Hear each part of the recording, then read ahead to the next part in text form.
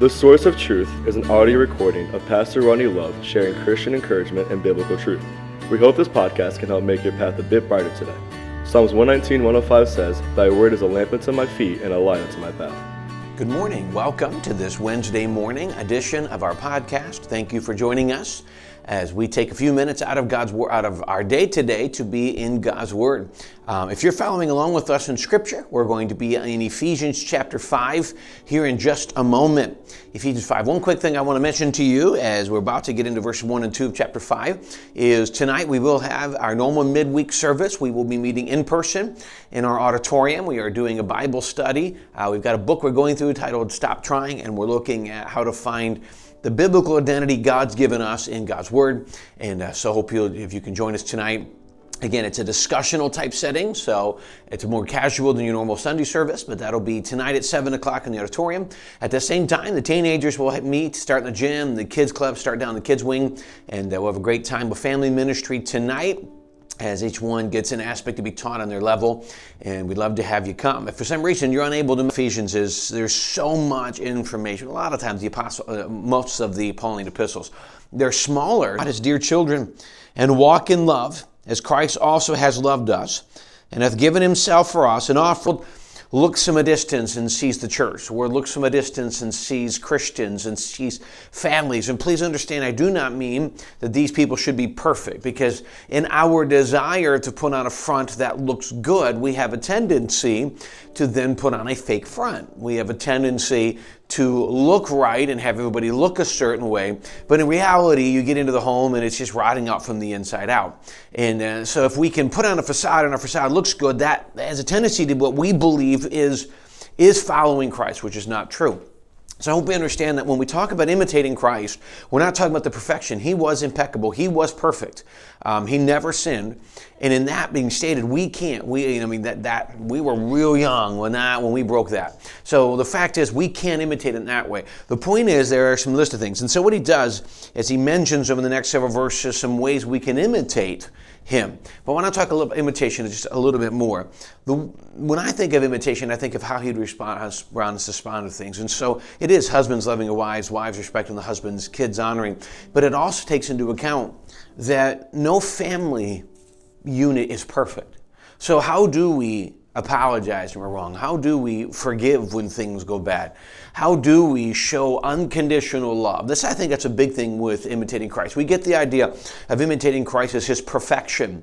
But I think one of the things that we need to learn to imitate today is not striving to pretend we're perfect. But see, think about this. How much unconditional love does he offer to people who don't deserve it? Us. I mean, we don't deserve love. We don't deserve forgiveness. We don't deserve heaven. And yet God, through Jesus on the cross, gave us heaven, offers us heaven if you've not been saved, but if you've been saved, is giving us heaven, continually offers forgiveness, grace, and then unconditional love, no matter where we are, no matter what we've done. That's the type of thing that we need to do when it comes to imitating Christ. The world is full of hate and frustration and fear and anger, and understandably so. Without God, can you imagine going through life with all of the chaos and all of the problems today without having Christ as your cornerstone? I just can't imagine that. And so when we picture this, it makes sense. The world's struggling right now. We should have some grace in that area towards them. So he tells us to be imitators as dear children. This is not just followers in the idea of, well, he's my boss or he's my Lord. He says as dear children. This is very much imitating like you would imitate your mom or your dad. All right. So I remember when I was real young, we're growing up in Michigan. And my dad was real young. My mom was teaching us that we should strive as men to try to imitate our dad. And I remember thinking, okay, so we're walking into a store. I don't know where we were walking. I think it was into a store. And it had snowed the day before, which is pretty normal in winter in Michigan. And it was several inches on the ground. And here in Pennsylvania, that might have shut things down for us. We can get out, no problem, at least back there. So I remember he walked into this store. And all I remember is my mom laughing or chuckling at this, that I'd taken her a little too seriously as I was attempting to walk in his footsteps. Again, I might have been 5 or 6, but I was attempting to walk into his footsteps into the store. And I'm jumping because I'm just a little kid. And I'm missing, and I'm looking back at how I messed up the snow even more. And that's a simple premise, simple truth of the fact that we should strive to imitate God. We do to an extent imitate those around us that we grew up with, but we should strive to imitate Christ. So he says in verse 2 how to do this. He says, walk in love, as Christ also loved us. And so he teaches us to walk in love towards others, towards people in our church, towards people in our family, towards people in the community, towards the world. Walk in love as Christ did, as Christ loved us. And here's what he says. He has given himself for us, an offering, a sacrifice to God for a sweet-smelling savor. The sacrifice to God was pleasing. It was sweet to God, which is what paid the price for our sin in the eyes of God, which God can now look down. He sees us as justified. He sees us as saints, as sinless, not because we are, but because of the shed blood of Christ. He sees us through that. But he says, this is what we should do. We should act like Christ as Christ loved us. And here's what he says. He's given himself for us an offering and a sacrifice. And that's really one of the pictures you're looking at here. To truly love somebody means there's going to be a level of sacrifice. Do you know to forgive somebody who's hurt you requires sacrifice? The human mind says they've hurt me. I have every right to hold it over their head for the rest of their lives. And the fact is it only hurts me.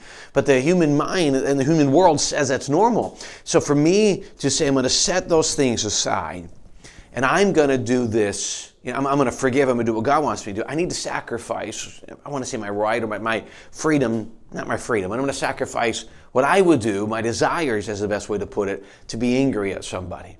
If someone comes to me and I'm going to offer grace and forgiveness, and we read a while ago, Ephesians, speak, giving edifying words, grace unto the hearers. Well, that's a sacrifice. If I've been yelled at or hurt, every human side says I'm going to give them a piece of my mind. I should sacrifice that. There are times it's just not worth it. One, it hurts us, it hurts them, it hurts the testimony of Christ. But more than anything, it doesn't show the love that Christ wants to offer. So when the world's flipping out at us and looking for truth, and one of the reasons I think, personally, I do believe this, one of the reasons I think the world gets frustrated with, if I can put all of religion, I'm not a fan of the term religion, but all of us in the Christian, in the churchy religious realm, and that's all anybody in the world. The reason the world will look at even us and become frustrated is because they're surrounded by a lot of fake. And I'm not talking our church or even our type of church. I'm talking there's different religions out there, most of them empty, and many of these people have tried these larger works-based religious institutions and found them to be completely empty.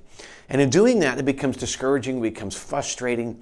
And when you look at all of that, you think, well, this is empty, this is pointless, and it makes you even more angry or empty or discouraged, where if they could be surrounded or meet people like us who do show Christ's love, they're going to say, wait a minute, that's not what I've seen in all the other areas. And so one of the reasons that Christ desires for us to imitate him like that in this earth is that the world will see a uniqueness, a difference that it doesn't see in the world today. It doesn't even see in religion today.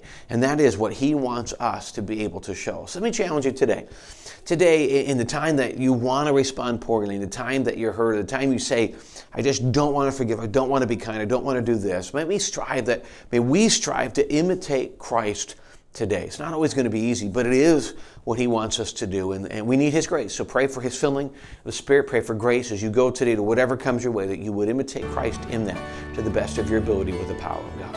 Well, thanks for joining us on this Wednesday morning, giving me a few minutes to be part of your day. I greatly appreciate that, and I hope you have a great rest of your day. Again, I invite you to join us tonight in person at 7 or online at 7 o'clock, and we hope you have a great rest of your day. God bless.